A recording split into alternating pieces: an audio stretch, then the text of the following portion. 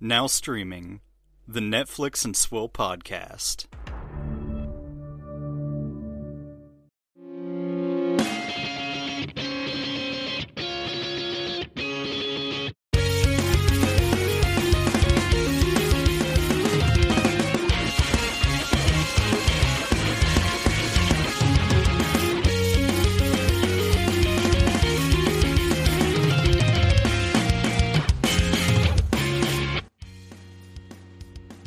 Hello, ladies and gentlemen. Welcome to the Netflix and Swill podcast, your source for rocks that sort of look like boobs. I'm your host, Caleb. And I have the power of the animal that turns me into Mr. Hyde. And I have the power of the animal that runs from loud noises. I have the power of a dog that is afraid of fireworks. So Booker. Actually, Maggie was fucking awful on the 4th of July. Terrified. Thought the world was ending. Well, shit. How are you doing otherwise? Kind of bummed out, actually. I had So I was fostering a baby mouse. I found him at work. He was just wandering around out in the lumberyard. Don't do this to me. Just abandoned, and the mother wasn't there, so I was like, well, I'm gonna, take him in, give him a shot, at least, so. But he ended up not making it, so. Son of a bitch. I was bummed. I was talking to Vanessa about it, and it's like, it was a long shot from the beginning, but, like, at least he didn't just, lay there and languish and die. At least I did what I could for him, but, like, that was never gonna be a substitute for having his mom, so. Which, I don't know, it was a bummer. Like, yesterday he was doing really well, but today he just, wouldn't eat much and just kind of slowly went. I don't know, it's sad. Well, god damn it. Well, on brighter news, I had the greatest tweet of my young career this week. Oh, good. Unrecognized. So very rarely do I think many of my jokes are funny. Like, actually funny. Like, yeah, they're worth like maybe a chuckle. This was my best joke in a long time. So Miley Cyrus came out with a new album, and Spotify showed me a picture of Miley Cyrus for some reason. I'm like, oh my god, that looks like Rosanna Arquette from Pulp Fiction. So I tweeted a picture of Miley Cyrus now and Rosanna Arquette from the movie Pulp Fiction, with the caption, Miley Cyrus looking like she has trouble finding a magic marker in the house. I thought that was really good. I didn't realize that was a Dan original. Mm-hmm. For some reason, I saw that while I was at work, and I was like, oh, Dan retweeted somebody funny. No, that was 100% me. Well, fuck. That was a really awful thing I just said to you then. It's fine. Like I said, I'm normally not funny. The way I'm funny and the people, like regular people, laugh at my things is that I'm very dry. Like, on this podcast, I'm more like, I guess, energy-ish, I think. I don't know. But in real life, I'm very, like, matter-of-fact, dry, and that's what they laugh at. But that was an actual joke I was trying to tell, and it worked. So I reposted my tweet to Instagram, because that's what you do sometimes when you want to get noticed. And for like the second time in like a month, we have been noticed by a celebrity, none other than Rosanna Arquette herself. Liked my post. Hooray! So I'm now famous. The famous people love me. Things are going to start happening to me now. So if you're listening to this podcast and you haven't liked my tweet and you haven't made it viral yet, what's wrong with you? It is the best tweet. I'm kind of looking like you today. It's very hot. It's those dog days of summer, just dragging on, and everything's closed down because there's a global pandemic. Wear your masks. So I took the clippers and started cutting my hair, and I was like, I don't really feel like doing this. So I just fucking went fully scorched earth on it. There you go. So now I look like you. I don't know how to take that. Actually, you wear it well. I look like I'm joining the Aryan Brotherhood. See, that was my big issue with it at first, was like, I have to have the beard, otherwise I'm going to look like a fucking skinhead, and I don't want that. And I'm not allowed to wear a beard because of work, so I look like a thumb with two thumbs. Wait, really? Yep. Mustache only. See, okay, so this is like 3 years ago now. I interviewed for a place that was like, yeah, so you can't have a beard. And I'm like, okay. Any particular reason why? And they're like, well, we have guys who go out into the field, and in order for their masks to fit properly, they can't have a beard. So even though you'll never go out in the field, you can't have a beard. And I'm like, but that doesn't make any sense. Needless to say, I never got that job. Mainly because I never wanted it, because I'm like, well, that's just a stupid arbitrary rule that makes no sense. And I don't want to work at a place that has stupid arbitrary rules that make no sense. Yeah. Like imagine if you had like a staff accountant at your location, and they were like, well, you can't have a beard because nobody else can have a beard. That's stupid to me. Imagine being a fucking grown-ass adult and people telling you how to groom yourself. I know, right? I already know that, like, it's completely arbitrary because I work in a department where I'm the only man. This is the life of an HR person. You are almost always the only man if you are a man in HR. So no one has told me to shave my beard or how to groom myself in any way, shape, or form. So I'm fine. I don't understand the problem. Well, I don't have a good segue, so why don't we get into what's your swill? Can we please get some alcohol into my mouth? He hates these cans! Stay away from the can! What are you drinking this evening? I have already had 2 Dragon's Milks. Milk Eye? And milks, whatever. It is a bourbon barrel-aged stout. It is the best bourbon barrel-aged stout. I had 2. I got a little drunk and started harassing my girlfriend, and then she fed me ramen, and now I'm much less drunk. So, also, I watched some Bash Brothers Experience while drunk, and it is still a wonderful delight. What do you have? I am once again having a land shark. It is apparently just the staple of my summer. At least it's not a Leinenkugels. Because Leinenkugels is like basic ass bitch shit. I don't like a lot of Leinenkugels, and also a lot of their beers make me sick. Yikes. We had Summer Shandy 2 years ago in the fridge because my dad just wanted to drink that, but he never really drank it.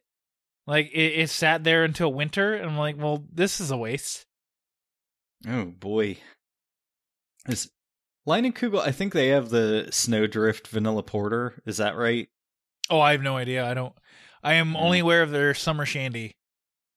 I think the Vanilla Porter's theirs. I actually like that quite a bit. I'm going to have to find that at wintertime. All right. Well, let's talk news. Oh, shit, it's mail time. All right, bear with me as this is a very long piece of news that I'm attempting to stretch out because there is very little news this week in terms of Netflix. But the big news is that the Avatar The Last Airbender live-action adaptation has taken a creative hit as showrunners Michael Dante DiMartino and Brian Konietzko, I'm guessing, creators of the original series and The Legend of Korra, have left the project, citing creative differences. They both released a statement. DiMartino is being much more open to a relationship to Netflix as he was much nicer. He says in part, quote, I realized I couldn't control the creative direction of the series, but I could control how I responded to it. So I chose to leave the project. It was the hardest professional decision I've ever had to make, and certainly not one that I took lightly, but it was necessary for my happiness and creative integrity. And who knows, Netflix's live-action adaptation of Avatar has the potential to be good. It might turn out to be a show that you may end up enjoying. What I can be certain about is that whatever version ends up on screen, it will not be what Brian and I envisioned or intended to make. Oh boy. And then Brian, I'm not going to pretend to try to pronounce that name again, said, quote, when Netflix brought me on board to run this series alongside Mike 2 years ago, they made a very public promise to support our general vision. Unfortunately, there was no follow-through in that promise. Ellipsis. The general handling of the project created what I felt was a negative and unsupportive environment. To be clear, this was not a simple matter of us not getting our way. Ellipsis. We ultimately came to the belief that we would not be able to meaningfully guide the direction of the series. Ellipsis again. Perhaps the team that remains might still be able to make something fans of the original and an entirely new audience can enjoy. I'm not even going to say Netflix's statement. It's just like a very generic statement. Like, we wish them the best. We are so confident in our current creative team that this is going to be fine. What are your thoughts on this monumental story that is only monumental, I feel, because there's nothing else happening? I mean, it's fine, I guess. It was always going to be a different thing. Like, I don't know. Like with the shitty movie, like, that didn't ruin Avatar. Like, right. Avatar is this perfect, pure thing. It's always going to be there, and nothing will change that. I guess this has a chance to kind of do its own thing, and we'll see how it goes, and if it's as good as the source material. But I mean, I can appreciate that it's not going to be the same, and they're not trying to make it the same. Right. I don't know what those creative differences are. I don't know if they're changing up the story to fit the live action format better, or just, you know, they couldn't like fully realize that vision, and Netflix is just like, hey, we've been in this for a while, and it's going to work better if we do it this way, so we're doing it this way. I don't know. Yeah. I haven't seen it yet. And I think that's the big thing, is that no one's seen it yet, so really no one should be making any declarative statements on, oh, this will be garbage, or this will be worse than the original. It's going to be different, and that's not a question. There was a quote-unquote exclusive going around from a website that I've literally never heard of, that everyone started reciting as gospel as to why they left, mentioning three things. One, budgetary concerns, considering the fact that, you know, it's a very budget-intensive show. That's the most logical. That makes the most logical sense to me, is that, like, it's a very budget-intensive show requiring a lot of CGI. Therefore, you know, what the creators think will be like within budget and what Netflix knows will be in budget are two different things. The second thing was they're going to age up the characters and make it more of a teen romance thing, which I wouldn't be shocked at. And then the third thing was that they're going to whitewash it, which, like, I don't think Netflix would ever possibly think about doing. Yeah, especially with how horribly received it was whenever M. Night Shyamalan did exactly that, and inexplicably made all of the main characters white, and then he made the bad guy brown. Yep. But like I said, all of those rumors, those are just rumors, based off of some random website that I've literally never heard of, and everyone was just like, oh, these guys say it's right. And it's like, you go to their Twitter, they have 3,000 followers. And it's like, who believes this? Like, they say multiple sources, but stupid people. But they have no quotes. They have no actual person to cite. Like, there's nothing. It's just like, hey, multiple sources have said this is what's happening. It's like, you're not quoting anybody. You're not citing anything. Like, what are you talking about? You're just making shit up in order to get clicks. And I hope that website gets buried into the fucking ground. Where else would you get buried? In the sky. Burial at sea. Yeah. I did notice a lot of Avatar: The Last Airbender fans being like, "We've been put through like so much," and I'm just like, "Are you serious? You have 2 great shows. Like most fandoms don't even get 1 good show. Like, what are you talking about? Like you have there's so much for you to revisit constantly. You don't need a movie or a live action TV show. You have animated series that are great. Stop bitching." Shit. Fucking spoiled children. So Netflix has there's a new competition in town. Ryan Reynolds launched his very own brand new streaming platform this week. It is called Mint Mobile Plus. It's the Netflix killer. He's also very generously offering it completely for free. So check out mintmobileplus.com. What kind of content does he have on mintmobileplus.com? The only thing that's streaming on it is 2003's Foolproof. Oh! So Ryan Reynolds is very funny. He likes to make these elaborate, over-the-top jokes. What was his April Fool's joke from a few years ago? Oh, I don't even remember. He made some kind of website, and it was just the most absurd thing. But this is kind of like that. This is a very expensive public joke that Ryan Reynolds is doing. I mean, I'm sure he has enough money to purchase the streaming rights to Foolproof, a movie I've literally never heard of until right now. Okay, so here's the thing about it, though. I didn't expect it to be fully functional, but it is. And it has, like, a top 10 US thing like Netflix does. And, of course, it's foolproof 10 times. Right. With different, like, art for it. But, like, this thing's fully functional, and the UI is actually good. Ooh, now I have to go see this. I barely clicked. I gave it a cursory glance. Mint Mobile Unoriginals. It looks like Disney Plus. Oh my god, this is fucking hilarious. There's like 9 different pieces of artwork for Foolproof. This is kind of great. Yeah, it looks a lot like Disney Plus. It like a combination of Disney Plus and Netflix rolled into one. If every streaming service could just adopt this, that'd be great. Yeah, like they literally did copy the Disney AI, but I don't know, it doesn't look bad. But so I'll be watching Foolproof. As should everybody, because we all need to see it. Man, I can't believe, like, they actually coded, like, a media player and a whole fucking UI for one fucking movie. For a joke. Oh, man. Ryan Reynolds is a treasure. We don't deserve him. Okay. Speaking of not deserving it, let's get into Downstream. Baby, I can't control the internet. That's my favorite line! All right. Our first trailer is for a new series starring apparently 2-time Oscar winner Hilary Swank called Away. Participation Award winner Hilary Swank. This looks pretty good. It's about a woman who leaves her family to be part of the first manned mission to Mars.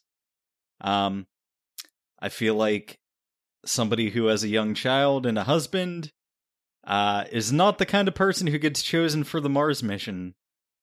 Sure. But you got to make it dramatic, so you got to have all those things. Mm-hmm. Because otherwise, who gives a shit? Not Dan, because it would just be a show about space travel, and he hates 2001: A Space Odyssey. But I like Ad Astra. But that has a deeper meaning to it. It's more interpersonal than just space travel and monoliths appearing out of nowhere, and then 10-minute sequences of space travel where the song da-na-na-na-na plays the entire time. I'll explain it to you someday. I'll explain it. I'll use small words. That's how I feel. Like, literally, that's how I feel every time you bash on that movie. Oh, you small words, so you're sure to understand, you warthog-faced buffoon. That's it. It's been a while since I've seen Princess Bride, let's be honest. I think that's the first time somebody has dared insult me. Get used to it. It won't be the last. Away. It seems fine. Yeah, could be good. It seems like they actually had somewhat of an effects budget, so... Yeah, right? Like, I feel like they got Hilary Swank, and I think that's Chitty from The Good Place also, but I also just might be racist. It seems like high concept, like space travel sci-fi is becoming in vogue again. Like, ever since Lord of the Rings, like, fantasy has been way more of the mainstream thing. Mm-hmm. And then, like, now that Game of Thrones ended and everybody's mad about it, it seems like space travel is coming back. I'm sorry, I'm looking up to see if this was, in fact, Chitty. Sell all your stocks in LARPing. Invest in SpaceX. Nah, I'm just racist. This is Mad Money with me, a host. This is Tony Stark's business plan! I love when you do that. That is the best part of Iron Man, and don't fucking at me. They're a weapons manufacturer that doesn't make any weapons! Watching Jim Cramer go insane for about 30 seconds on film is just... He was so excited to be included. Sidebar, I was just watching Mission Impossible Fallout, and they have Wolf Blitzer on screen for like 3 minutes, and I'm like, I can't believe they got fucking Wolf Blitzer to show up. And then there's a reveal where Wolf Blitzer walks on screen and goes, "Did we get it?" And I'm just like, wait, what the fuck's happening? All right, our next trailer is for All Together Now. This is a movie about a girl who has an unstable personal life, and but she's musically gifted and aspires to attend Carnegie Mellon, which is in the best city in the world. Oh, I wouldn't go that far. Even I wouldn't go that far, let's be clear. So yeah, it's sort of a teen drama. The thing that is most interesting to me with this is that the actress who stars in it was Moana. That is correct. And she can sing very good. Also, Justina Machado's in this. Yeah. This looks nice. I don't know, like, at least seems to be talking, like, it's different than the normal teen shit we are, for whatever reason, getting nowadays, where it's like, love and shit. Like, this is the second movie, apparently, that Moana's in that's, like, it doesn't matter about the love interest. What matters is, like, her life and her dreams, and if she has a relationship by the end, it's whatever, but yeah, all that matters is her purpose. What is my purpose? You pass butter. Oh my god. Yeah, pal, get used to it. We're idiots. Yes, we are. Our next trailer is for Freaks, You're One of Us. It's a series? Yeah, the sequel to Project Power. Yeah, except it's German. So they sprechen Sie Deutsch, baby. Thank you, Beck. It's like the 9th time we've made that reference in the last, like, 2 months. I know. I fucking love Beck so much. I actually, when I worked at the water authority that I worked at over summers, I was driving in a truck with some guy, and he's like, no fucking Beck. Like, Beck came on, he's like, no fucking Beck, and just turned it off. I'm like, oh, okay. Whatever, I like Beck, but whatever. It's a hot take. What did Beck ever do to you? Probably fucked his girlfriend. Probably. And his mom. I don't know. This looks fine. So the concept is, there's people with real superpowers. And And this woman who is a working class single mom, she realizes that the medication she's been taking for years has suppressed her latent superpowers. So she finds all of the other superheroes and they form a super team. Mm-hmm. I like that it's about people discovering that they're superheroes and they're actual adults and not teens or tweens or adults who look like teens. Yeah. I don't know. I don't know how I feel about this. Mainly because I just don't know what it even is. Like, it never says it's a series. It never says it's a movie. Yeah. It never says it's anything. It's just like, this is this thing. I guess, like, stylistically, like, it kind of looks like it's in the vein of Kick-Ass, but, like, they have actual superpowers. Yeah, I see it. So, this could be good. Yeah, we'll see. Next trailer is for something called Young Wallander, and I pretty much gleaned nothing from this trailer and don't really remember much of it.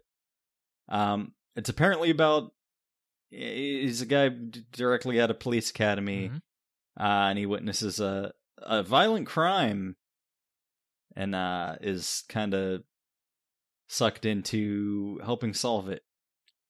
Yeah. This looks like whatever. I don't know. It's a series. I'm not interested in it. I'm gonna be honest. I don't care. Yeah.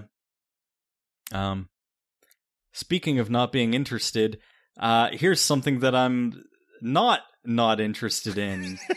It's called The Devil All the Time, and it stars Tom Holland and Robert Pattinson.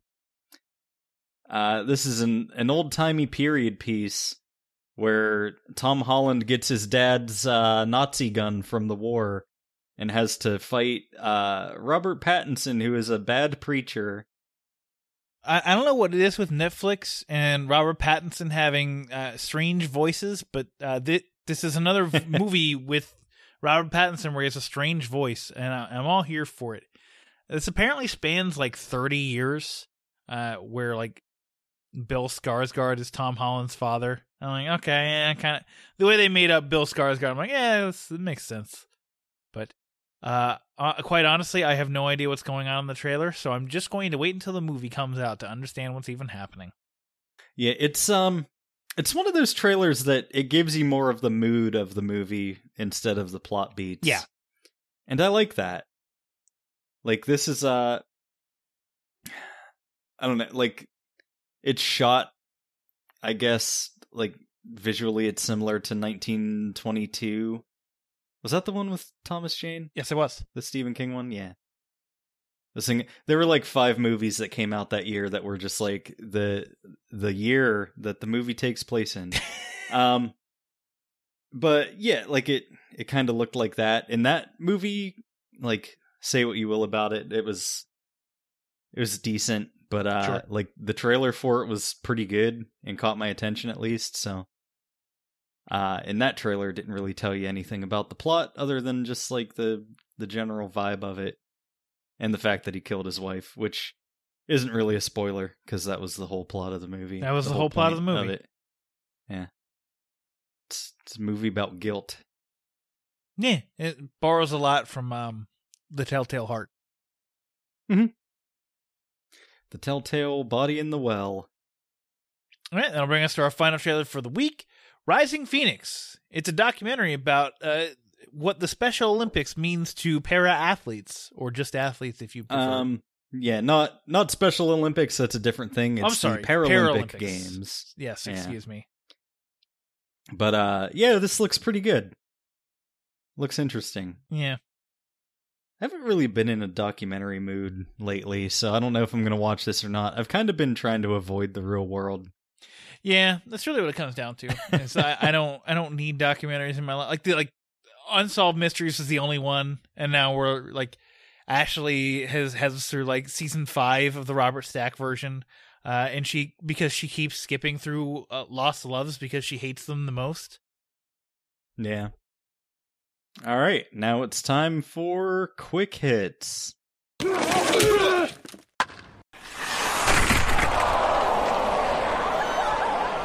So first up, we finished Avatar: The Last Airbender Season 2.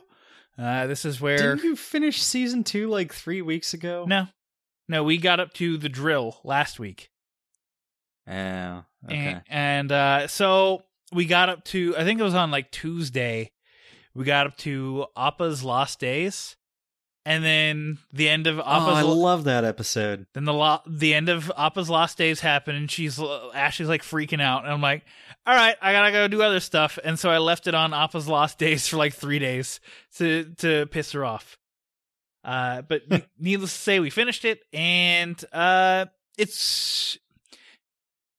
it's definitely coming into its own. I'm not going to say the first season's bad or anything before it's bad. It's all good stuff, but like this is where like it becomes an excellent show to me. Like we're starting to get Toph. Like Zuko's going through his whole transformation into a different person.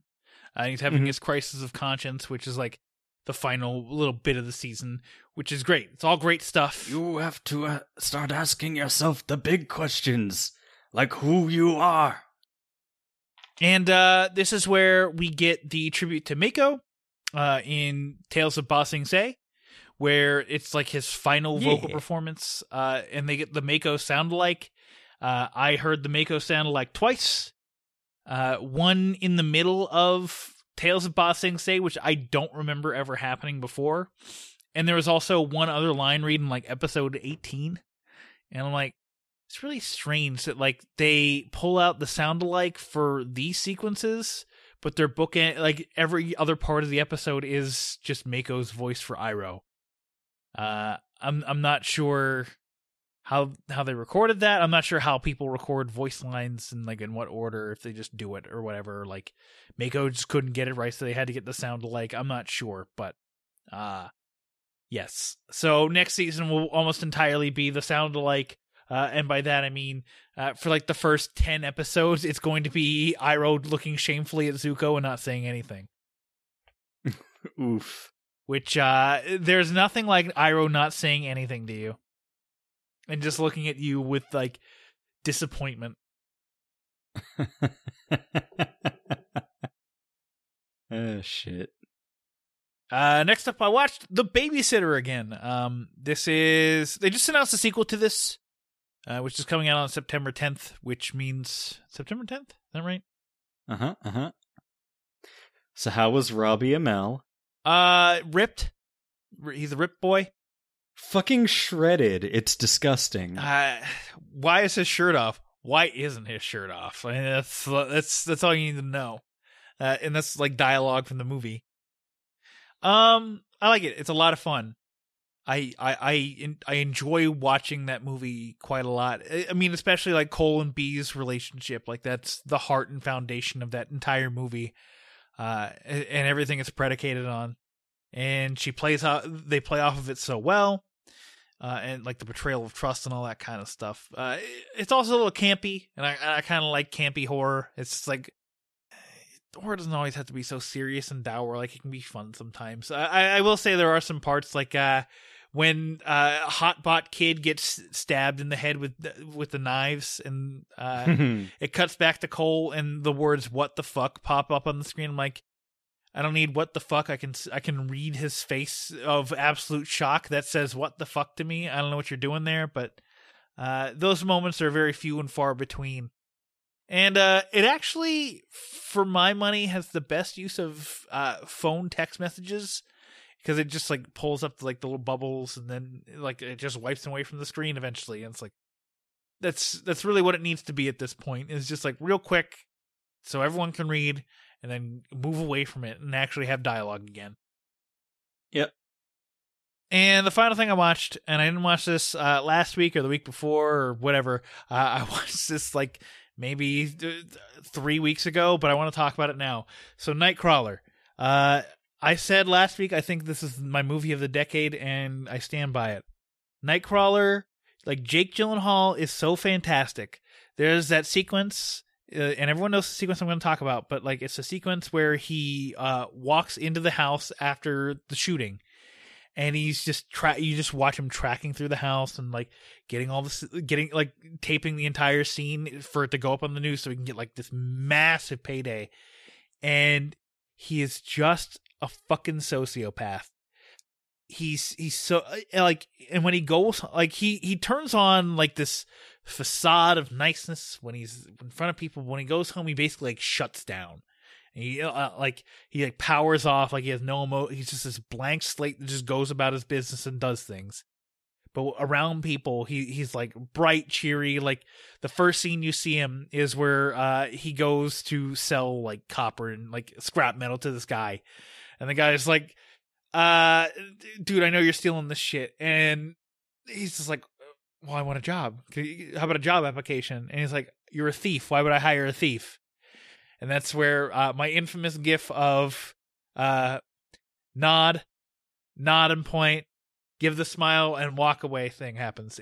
He's such a fucking lunatic, and I love it. And also, like, if it was just that, it would be a good movie in and of itself. But it's also like about how media is so manipulative to us, and how the media uses like their coverage to manipulate us. Like Rene Russo's character basically like explains the whole point of the movie in like a 3-minute sequence where she's like, all right, we want blood and violence. We also want minorities committing crimes against preferably white people. So that way we can scare people, and that way they keep watching the news in order for us to keep gaining their views. And that way, you know, they keep coming back to us for any kind of news needs they have. And I'm like, yes, this is exactly how the news is. I'm so happy that someone did this. Rewatching this movie makes me very sad for Velvet Buzzsaw, because Velvet Buzzsaw could have been this movie, but they just decided, I don't know what the fuck happened, but it wasn't that. So, once again, 5 out of 5 for Nightcrawler. It is my movie of the decade. And it's not, I'm not going to say it's not close, but holy fuck, it's just so good. My movie of the decade is Hectic Knife. That makes perfect sense. And that's it. That's all I watched this week and weeks prior. What did you watch this week?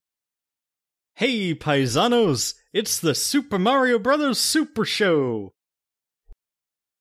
I watched this stupid fucking show again for some reason. But why? Every now and then I'll get nostalgic for this show and think that it was anything other than a giant piece of shit. And I always start it from the beginning, so I'll watch like the same 3 or 4 episodes. And I remember that this show is a giant piece of shit. I don't remember the show at all. Maybe because it was before my time. Yeah, I don't think you were alive. I don't know. They have Captain Lou Albano as Mario, which is kind of funny. And then like each episode they'll have like a different celebrity guest on. Mm-hmm. But they were like kind of minor celebrities that were only really known like at that specific like pinpoint in history. So like I don't know who any of them are, except for all of Captain Lou's wrestler friends who come on to do the show with them.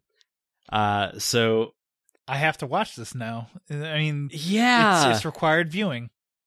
Yeah, it's kind of fascinating because like Sergeant Slaughter's there. And hey, who's that? Oh, it's Jake the Snake Roberts. Wait, what? And he was on a children's cartoon? Yeah, and this week we have Rowdy Roddy Piper, who is just playing an insane man in a kilt who's threatening to murder the Mario Brothers. And that's Rowdy Roddy Piper, of course. Yeah. It's a great show. Honestly, like, I might just try to power through this show, but like skip all the cartoon segments. Because they do like, hey, here's a live action setup. Oh no, a zany a hijink is happening, so let's cut to a cartoon, and then like it comes back to the Mario Brothers plumbing workshop, and it's like, hey, we're resolving this situation now from earlier. You remember? Do you remember? You're 3 years old watching this. Do you remember what was happening 15 minutes ago? No, you don't, because you haven't developed object permanence. Okay. And then and then we'll do the Mario, which is a dance that they made up for this show. And Captain Lou sings the song and teaches you how to do the Mario. As I now post the GIF of "Do the Mario," Show is amazing. and there it is. I have now posted the GIF of "Do the Mario."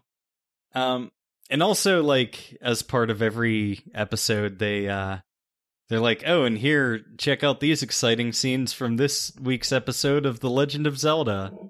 Because there was also a Legend of Zelda 80s cartoon. I can't... I wonder what Ganon's up to. Nope, not that one. No. It's the one where he goes, well, excuse me, princess. Does he also do the David Cross thing? Where he just like the little jitter thing? No. But there is, like, so for some reason they made that Link's catchphrase. And there's one episode of it, like, you can find a supercut of it on YouTube of every time he says it in the show. Mm-hmm. But there's one where, like, he just jumps off a bridge and on the way down he yells, excuse me, princess. Doesn't make any sense. He doesn't even talk in the show. Why would you make that his fucking catchphrase? Because it was the 80s. Everybody was high on cocaine. I guess that's true. So yeah, the Super Mario Brothers Super Show. Don't watch it. It's bad. All right, so with this out of the way, as in like everything, it's time to cut to a quick break. And when we come back from said quick break, we will be joined by Maddie from the Movie Marathoners podcast to talk about the latest Netflix original release, Project Power. The Netflix and Swole podcast is brought to you by our patrons. Gerald from 2Ps on the podcast, Nick and Justin from the Epic Film Guys podcast, Paul from the Countdown Movie and TV Reviews podcast, the IMDb Journey podcast, Julio from the Contrarians podcast, Ashley Gorski from the Rabbit Ears TV podcast, Nate Wade from the Everyone Has a Story podcast, Bill Sutton, James De La Rosa, Ben Kiefer, Chris Yaney, Brianna Petty, and Dan's mom. If you would like to become a patron of the show, find us at patreon.com/Netflix and Swill. In order to reach a wider audience, the show needs Apple Podcast reviews. To leave us a review, follow the link in the show notes or search for the show on Apple Podcasts. Thank you so much for listening and helping us grow. Our audience is at the heart of everything we do. You make the one-star movies worth it.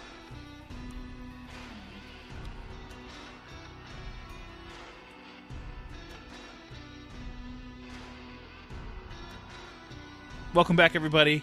Caleb, we are joined, of course, by Maddie from the Movie Marathoners podcast. Maddie, welcome. Thank you for having me, guys. I'm excited to be here. Thank you for joining. Yes, and you have decided to join us for our latest review of Project Power.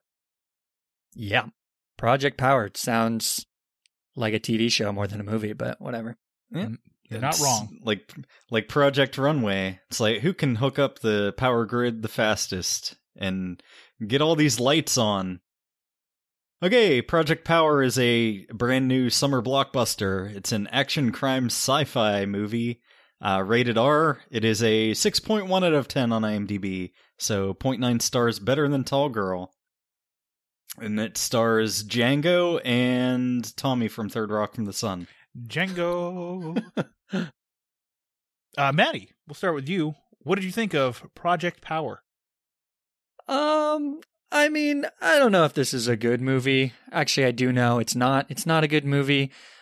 It's not an unwatchable movie. It reminds me a lot of those like original property comic book / superhero movies from the early 2000s, like Jumper and Push, where they're kind of fun to watch because they're kind of like power showcases. But other than that, you know, this is not a very good movie. It's pretty sloppy. It's incredibly fast-paced and rushed to the point of being too hectic to understand what's going on or care about anything. But, I mean, if you like seeing MGK light himself on fire, it's got that.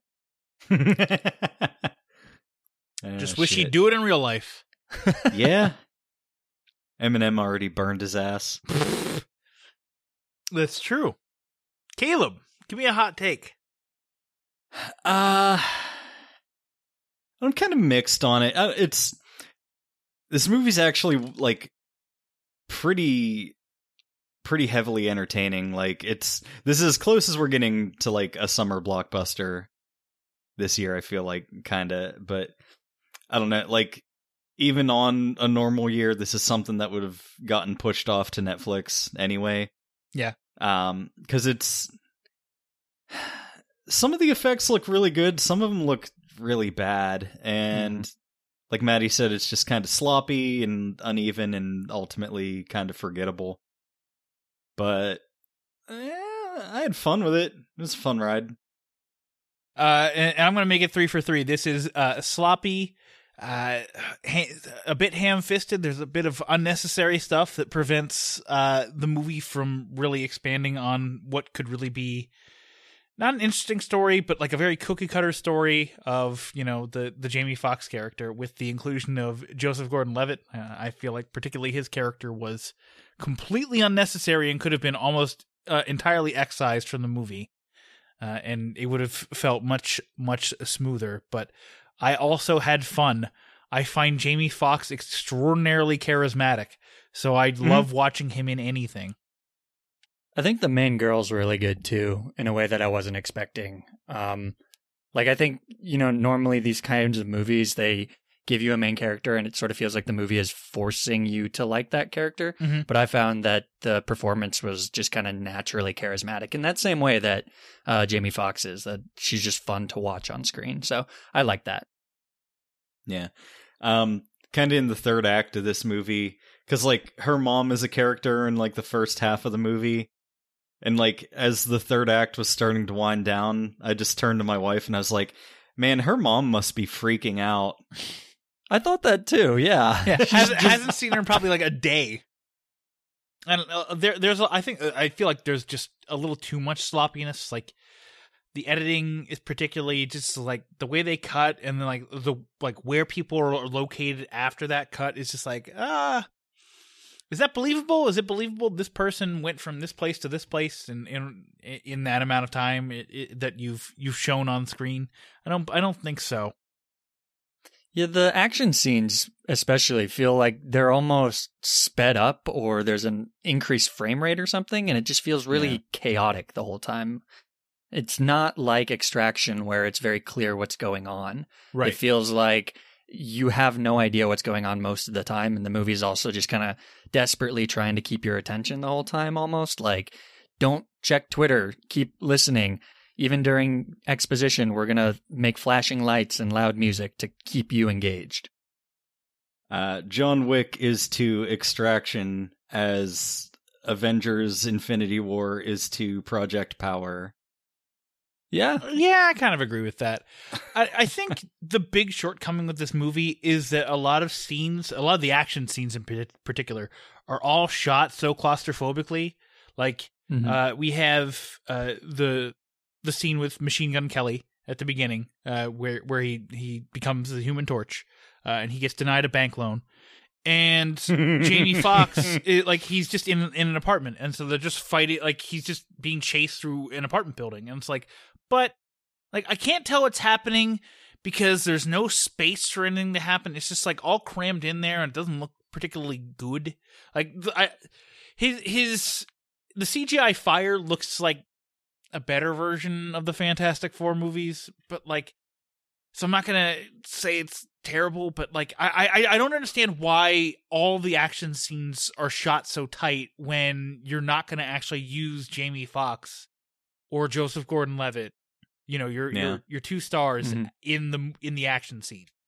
There was one action sequence in this that I actually loved, and that was the like when they have like the underground fucking speakeasy where they're demonstrating the pill that gives you superpowers. And like they give the pill to a girl and like lock her in this like fucking stasis tank, and like she's just trapped in there, but like as she's in there, like action starts happening outside it, but like the whole scene of them fighting and stuff is like from her perspective inside this fucking isolation tank. And I actually thought that was pretty cool. That was That was something new that I haven't seen 20 million times in a movie. I thought that was a lot cooler in theory than in execution. Maddie I gets really liked that idea, but you just couldn't see anything. It was almost like they had an idea that they wanted to. Yeah, they hinted at the action. It wasn't like here's a million gunshots in your face. Like I guess that's more of I guess a thing of this movie knowing its place. Like rather than try to fucking do a ham-fisted John Wick shootout on this movie's level, like they just kind of do something stylish instead. I don't know. Sure. I was fine with that.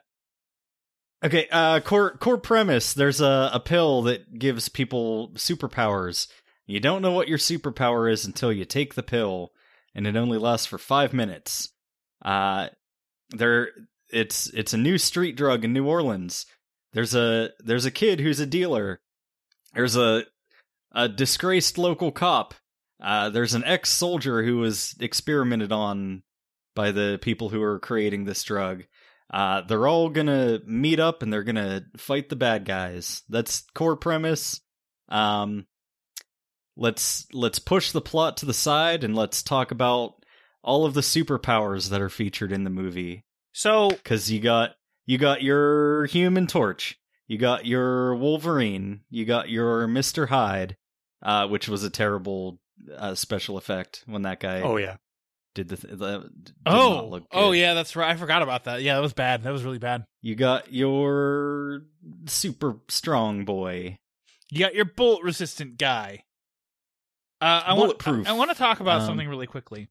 We need to talk about it because. This might be getting to spoilers, but I'll play it by ear.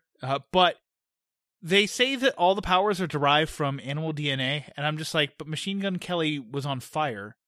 What animal does that? Yeah, there's also a guy who just kind of explodes. Like that's one of the things that a side effect of this is that you can just explode. There's also a guy who just doesn't get affected by bullets. Like which animal? Show me an animal armadillo. That can't. That's the armadillo. Show me an animal Caleb, that I can't kill with a gun. I can kill an armadillo with a gun. It's so easy. Nah, definitely can't. No. Definitely can't. The rock weevil. I don't know. I don't know.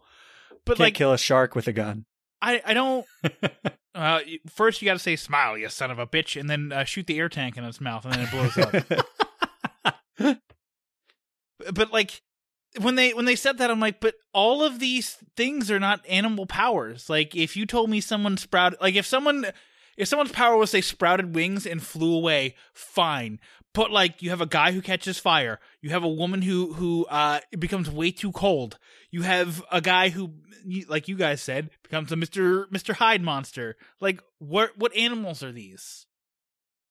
Yeah, I think that was one of those kind of the cane toad. Explain away the science. Let's not forget the pistol shrimp, the most powerful thing that's ever existed. The strongest animal of all. I think Jamie Foxx has the best superpower because he just takes the pill and then everybody in a 50-yard radius around him just instantly dies for no reason. It looks cool, though. I thought that was one of the cool special effects. That was actually a really good sequence. I'm like, the whole movie's been building this. Let's see what happens. And then they blow like almost all of their special effects budget on just that sequence. I'm like, all right, that was kind of worth it. Yeah. One of the things that really bothers me about this movie is just that like the premise is so much cooler than the whole movie, in my opinion. One of the things that really bothers me about this movie is the core concept. No, I mean, I thought that's where you were like going. The core concept, though. It's cool to kind of equate power and superpowers to like this type of drug and talking about how, drug testing is most often done on people who are at risk and in poor communities and things like that. But this movie never takes advantage of the fact that this thing is a drug. It's these people might as well just have powers, because I think the coolest part of this movie, which it is an enjoyable movie, but the coolest part is having Jamie Foxx walk up to a guy who just popped a pill and is like, okay, what's his power going to be? Mm-hmm. But there's no part in the movie that goes, it is important that they're only having powers for these 5 minutes. They never take advantage of that actual concept, which is what like the movie pitched it. They kind of do a little bit, because like that's the reason that Joseph Gordon-Levitt can't go fight the bad guys. Jamie Foxx is like, no, it has to be me, because his power wore off and he got shot. Right. Yeah. And he's out of pills. But that's the only time they use it in an interesting way. Right. And the other times it's just kind of like, oh, the action scene's ended, so that means the 5 minutes is up. Mm-hmm. Yeah. And it's like they never even run out of their powers before the action ends. Yeah, there's never a time when any of the character realizes that they only have 15 seconds left, so they have to end the battle before their 15 seconds runs out, or even something really simple like that. They never do anything with the idea that I'm only bulletproof for 5 minutes, so after 5 minutes I have to be more careful, or something like that. Or like someone just took a pill and you're like halfway through your pill duration, so how do you end the fight in 2.5 minutes or something like that? Yeah. Like something to actually have tension, as opposed to just like matter-of-factly, I take a pill, therefore I am bulletproof, and then action scenes are done, and my power's done. Everything's fine. And when everybody is on drugs, no one will be. And then in the scene, I guess I'll keep it kind of vague, but there is a scene where Joseph Gordon-Levitt is going after a person who also has a power activated, and they run out of their power at the exact same time. Yep. Which doesn't make any sense. Like, yes. Yep, because the guy had his power active before Joseph Gordon-Levitt took his pill. Yeah. Sloppy. Sloppy. Very, very sloppy. I mean, when I finished watching this, I'm like, man, this would be a really cool D&D campaign idea. Yeah. But then I think it'd be a really cool television show with a big budget. Sure. Okay, if you're doing this, like porting this directly into D&D though, like the 5 minute thing is also like, it just means nothing. Right. It would have to go down to like 1 minute. One round in combat in D&D takes 6 seconds. So that would be fucking 50 rounds of combat. Yeah. That your power would last. Yeah, I'm thinking like a minute, so 10 rounds of combat, which like... Yes, which is way longer than any combat has ever taken in D&D. You're not wrong. I'm just saying it's adaptable. You can take this concept and be like, you have the power to like be a pistol shrimp for a minute. Yeah. Go for it. You have the power to stop time in its tracks, just like the majestic red elk. Wouldn't having the power to stop time for 5 minutes, though, like, how do you... It would just mean that time never moves again. Yeah, if you stop time for 5 minutes, the 5 minutes never passes. Right. And then the universe folds in on itself, and there's another Big Bang. Okay. But the universe can only make it for 6 folds, so... Oh, man, I was really hoping you'd like that joke, too, Caleb. Whatever. It's fine. Yeah. Well, maybe the next universe will be a better simulation. Is there anything else anyone wants to say about Project Power before we wrap this up? It's fine. Yeah, I mean, like, it's fun. I didn't hate watching it or anything. No. I don't think it's nearly as good or interesting as even Extraction, which is by no means an amazing movie. Mm-hmm. But at least there's stuff in that movie that you haven't really seen before, like the really long extended 10-minute one take or whatever. Mm-hmm. In this, it's all just really, really basic stuff, but there's like a shade of creativity to it. I think like how they visualize Joseph Gordon-Levitt's bulletproof powers, I think is really cool. Yes. And so just that little amount of stuff just makes me go, oh man, I wish there was a lot more creativity put into this, or that there was something unique with this premise instead of this is just another superhero like X-Men another week one-off what if powers were real movie. Yeah. Like, I don't think this thing does anything better than most episodes of The Boys in terms of realistic power execution. Sure. And I think that's am I not allowed to talk about non-Netflix? No, you're allowed. I don't care.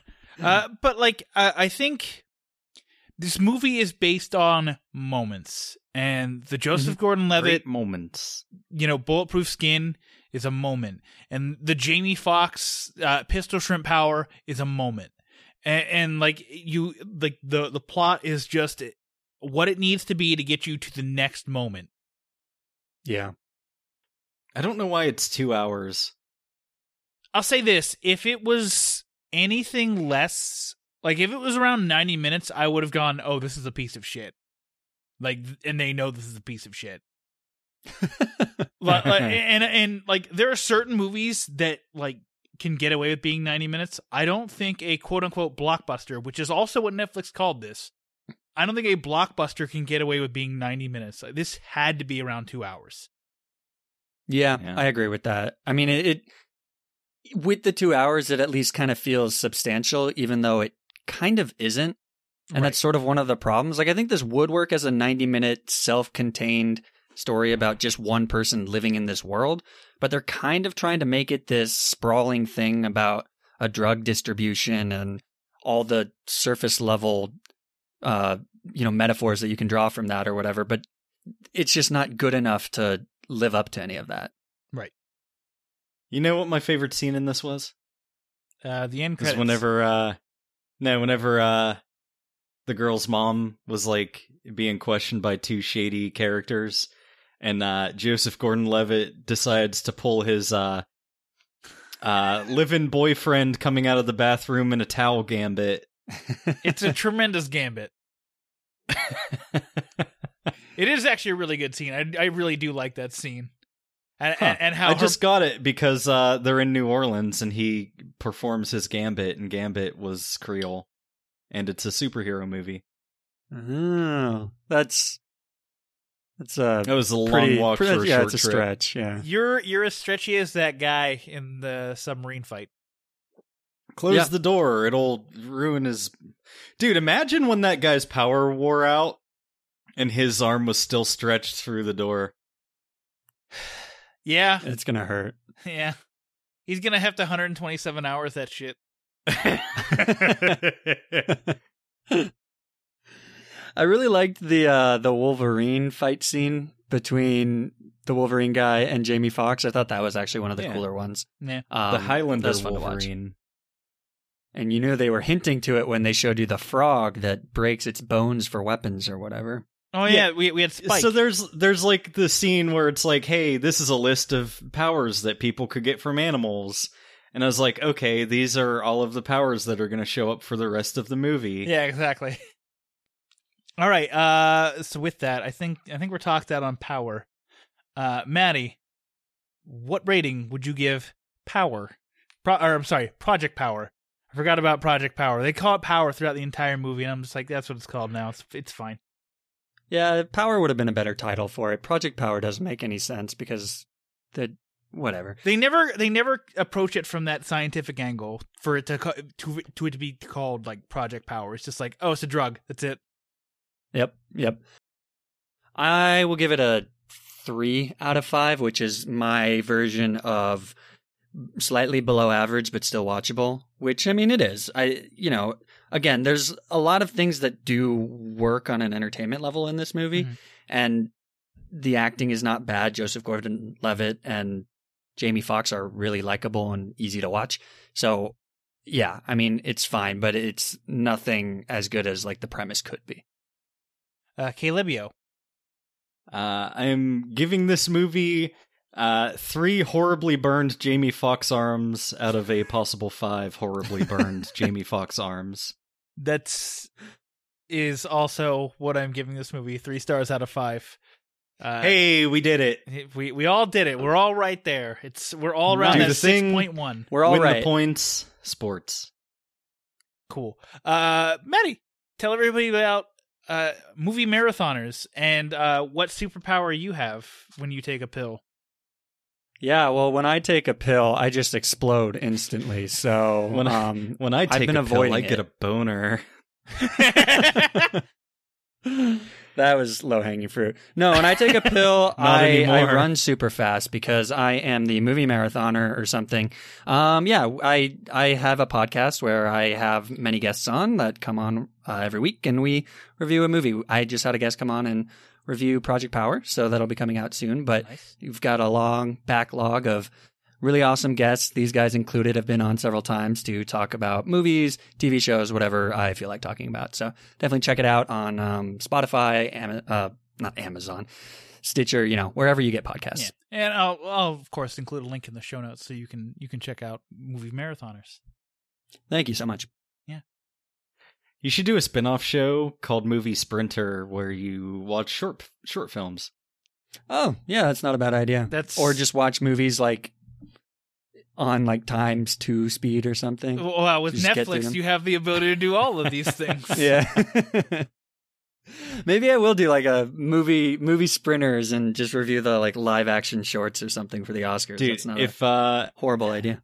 If you do a movie sprint, we should do an episode where we talk about What Did Jack Do, which is David fucking Lynch's short film on Netflix about a monkey being interrogated for murder. Also the best one. It's very good. The Lonely Islands, the unauthorized Bash Brothers experience. Oh, yes. I mean- I've been meaning to get around to that. I still haven't watched that ever since you guys have brought it up. But There I you need go. to. Your spin-off, that's your first spin-off episode, and you can have us on because by fuck do we love that short. Okay. I will definitely work on that. That sounds like a great idea. We great, don't- like brand synergy. We don't love much, but when we do love things, we love them forever. Okay. It's hard for me to love, but when I love deeply. Oh. Is love your superpower? Is that the thing that you get for 5 minutes? I mean, when, like he said, when he takes a pill, he's able to spread love everywhere. Yeah, for 5 5 minutes. yeah. Congratulations. All right, so with that, what we're going to do is we're take a quick break, and when we come back, we're going to talk about a dick pic, a.k.a. #RealityHigh. Someone please kill us.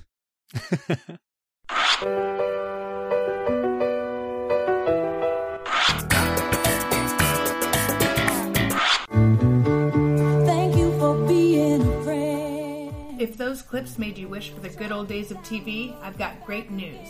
Rabbit Ears TV Podcast is back. Each episode, we look back on a beloved series ranging from the good old days of television to more modern classics. With the help of a superfan guest host, we will review, discuss, and reminisce about some of the most culturally impactful shows ever to air on TV. You can follow the show on Twitter at Rabbit Ears TV Pod, join the Couch Potato group on Facebook, and check out our episode archives at netflixinswill.com/rabbitears. Look for new episodes the third Friday of each month. We now return you to your regularly scheduled programming already in progress. Camp Wanna. We hold you in our hearts. And when we think about you, it makes me wanna fart. It's I hope we never part. Now get it right or pay the price. Welcome back, ladies and gentlemen. Dan, it's time to get into our dick pic for the week. So, we're just done with phrasing, right? Jesus, look at that black cock. If you've never listened to the show before, welcome. Dick Pics is a segment where we take a random dictionary word and run it through the Netflix search thing and watch something that shows up. So my word for the week was highlight, which brought up #RealityHigh, a teen comedy drama romance movie from 2017. A teen comma drama llama ding dong. Comma drama shamalama dama. It's a Shoo-bop-a-doo-ba-doo. 5-point. I'm Be-doo. I'm sorry, I heard the Grease, and I was like, oh, wait, I can do Grease now.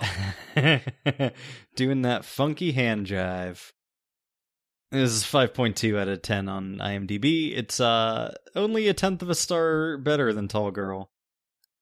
High-achieving high school senior Danny Barnes dreams of getting into UC Davis, the world's top veterinary school. Then a glamorous new friend draws her into a Southern California scene that threatens everything she's worked for. What did you think of #RealityHigh? I think whoever wrote this wishes they were Tina Fey, because this is Mean Girls. Yeah, it's paint by numbers teen film. It has all the familiar checkboxes. There it is. Yeah, and that's the review. It's all right there. Caleb, what would you give hashtag Reality High? No, I was going to bring up, this is our second hashtag movie. Our first one is arguably the worst movie I've ever seen. It's real bad. That being hashtag horror. I beg of you to not ever seek that out. It's just the worst. This one isn't so bad. I mean, like, yes, it's not, it's like Mean Girls, and it's like kind of trying. It's stupid, but it's kind of fun. I don't know. Yeah. Like, it's like that movie, like, a stunningly beautiful girl who doesn't, like, put the effort into, like, dressing well, suddenly starts dressing well and becomes popular and loses herself in this glamorous world of popular teenagers. And then she has to rediscover who she truly is. Yeah. We also have incel best friend in the friend zone. Yep. And I'm glad that, like, they didn't do that plot. I was screaming that. I was like, please don't do this plot. Actually, that plot line is exactly the plot of Tall Girl. Oh. Okay. And it resolves about the same way in that movie. She ends up being with the guy that she fell for, and the best friend character starts getting popular with the rando sluts. Oh, that is exactly the same way. Mm-hmm. I'm gonna be honest. I don't dislike this movie. I thought I would, just based off like the first like 40-ish minutes. But I really like the performances of the girl who plays Danny and the guy who plays Cameron. Like, they're super sweet. They seem to really go together. And I was really invested whenever she starts to self-sabotage into where she starts ruining her friendships and her relationship because she's too busy being with this girl that wanted nothing to do with her mere weeks before. Yeah. Then I'll give my final thing that I really liked about this movie. So there is a side character who's one of Cameron's best friends. His name is Shannon. And he has this old beat-up junker-looking car that everyone kind of makes fun of. And he's like, well, if I'm going to ask this girl out, and I'm going to use my cool rockin' car. And they're like, well, you have just a piece of shit car. So during the entire movie, he's like an actual nice guy. Like, not like r/nice guy, but like an actual nice guy. Like, he's nice to her. He's not incelly. He keeps working on the car. And then he gets together with the girl, and I'm just like, man, I was really rooting for this guy because not only is he just like a nice guy with his friends, like he's like a regular dude, but also when the video that Alexa sends out about like Danny being a stalker, he's just like, get the fuck out of my house. And I'm like, yeah, that happened. That guy is cool. And then also we had other friend who was like super macho guy, and I'm like, man, I bet he's gay. And he's just overcompensating. And needless to say, he was gay and overcompensating. Yeah, but he still was doing his muscle poses. I mean, that's just his identity. Give him just like 3 years. He just also was doing his muscle poses while thinking about dicks. Yeah. I mean, that was always allowed. I have nothing else to say. If you want to watch this exact boilerplate kind of comedy with better writing, go watch Mean Girls. But if for some reason you don't want to rent it or don't own the DVD or Blu-ray, just throw this on and pretend you have Lindsay Lohan and Rachel McAdams in this movie. Yeah. What would you rate this? 2.5. 2.5. Yeah. It's perfectly serviceable. Yeah, I didn't hate my time watching it.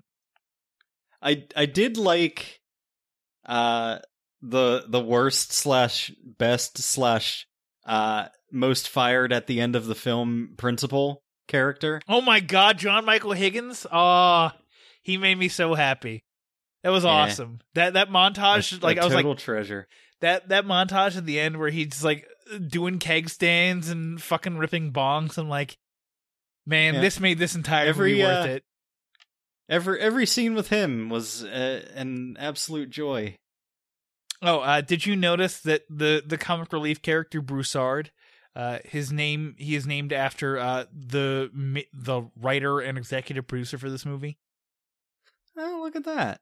So, I wish to become an executive producer for a movie, so that way I can have myself inserted as the comic relief character who's actually funny.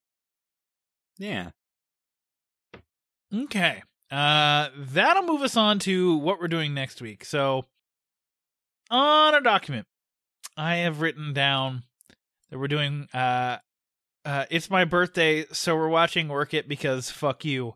I'm fucking with you. I don't want to watch Work It. I never wanted to watch Work It. Instead, what we should watch, because there's nothing else coming out this week. I don't think you guys understand how little is hitting Netflix in the month of August. But we should watch The Platform. Legend of Korra. Damn it. No, because I'd have to sit through the entire Avatar series and then start watching all of Legend of Korra. You don't have to. You don't have to, Dan. But you want to. No, I was going to say The Platform, because you actually might like it. And also, I also talked about it for 3 minutes. So, we'll do that. And then on the back half of the episode, we are going to do a patron requested review from Gerald of Two Peas on a Podcast for Terrifier. Because I don't know. I don't know what Gerald thinks about this movie, but I feel like it's nothing good. Oh, good. It's only an hour and 24 minutes. It sounds like a perfectly generic horror movie. It's called Terrifier. Yeah. At least the creature design looks interesting. On Halloween night, inside a dilapidated apartment building, Art the Clown stalks his victims, slicing and slaughtering in terrifying silence. All right. I'm going to go cook some food in my air fryer. There you go. Stupid. This is this dumb show. Oh, God, I forgot about this movie. Sorry, I looked up Terrifier, and the movie Friend Request showed up. Do you remember that movie? No. Oh, well... sure don't. I will not bring it up because we watched it, and it was awful. Sure don't recall that, little chestnut. Alright, well, tell them stuff. Oh, sure. You can find us at netflixandswell.com. Netflixandswell.com/Patreon will take you to our Patreon page where you can contribute to us at any level, including the $5 level, which, similar to Gerald, will allow you to pick a patron movie that you want us to watch every quarter. Or you can just generally support us at the $1 level. Or if you don't want to support us monetarily, you can go to Apple Podcasts and review us there. And make sure to follow us on all our social medias at Netflix and Swill, all one word. Okay. Well, until next week, this is Caleb saying, we will see you next Tuesday. Dynamite, I'm gonna explode tonight. I'm so pumped right now.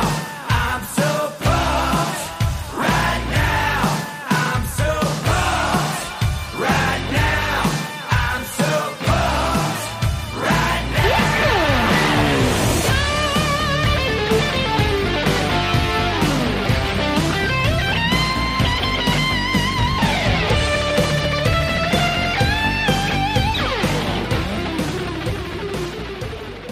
Netflix and Swill is an independent podcast. As such, we believe in the scrappy underdogs of the podcast world. If you're an indie podcast and would like us to run your promo on our show, please contact us. The little guys need to stick together.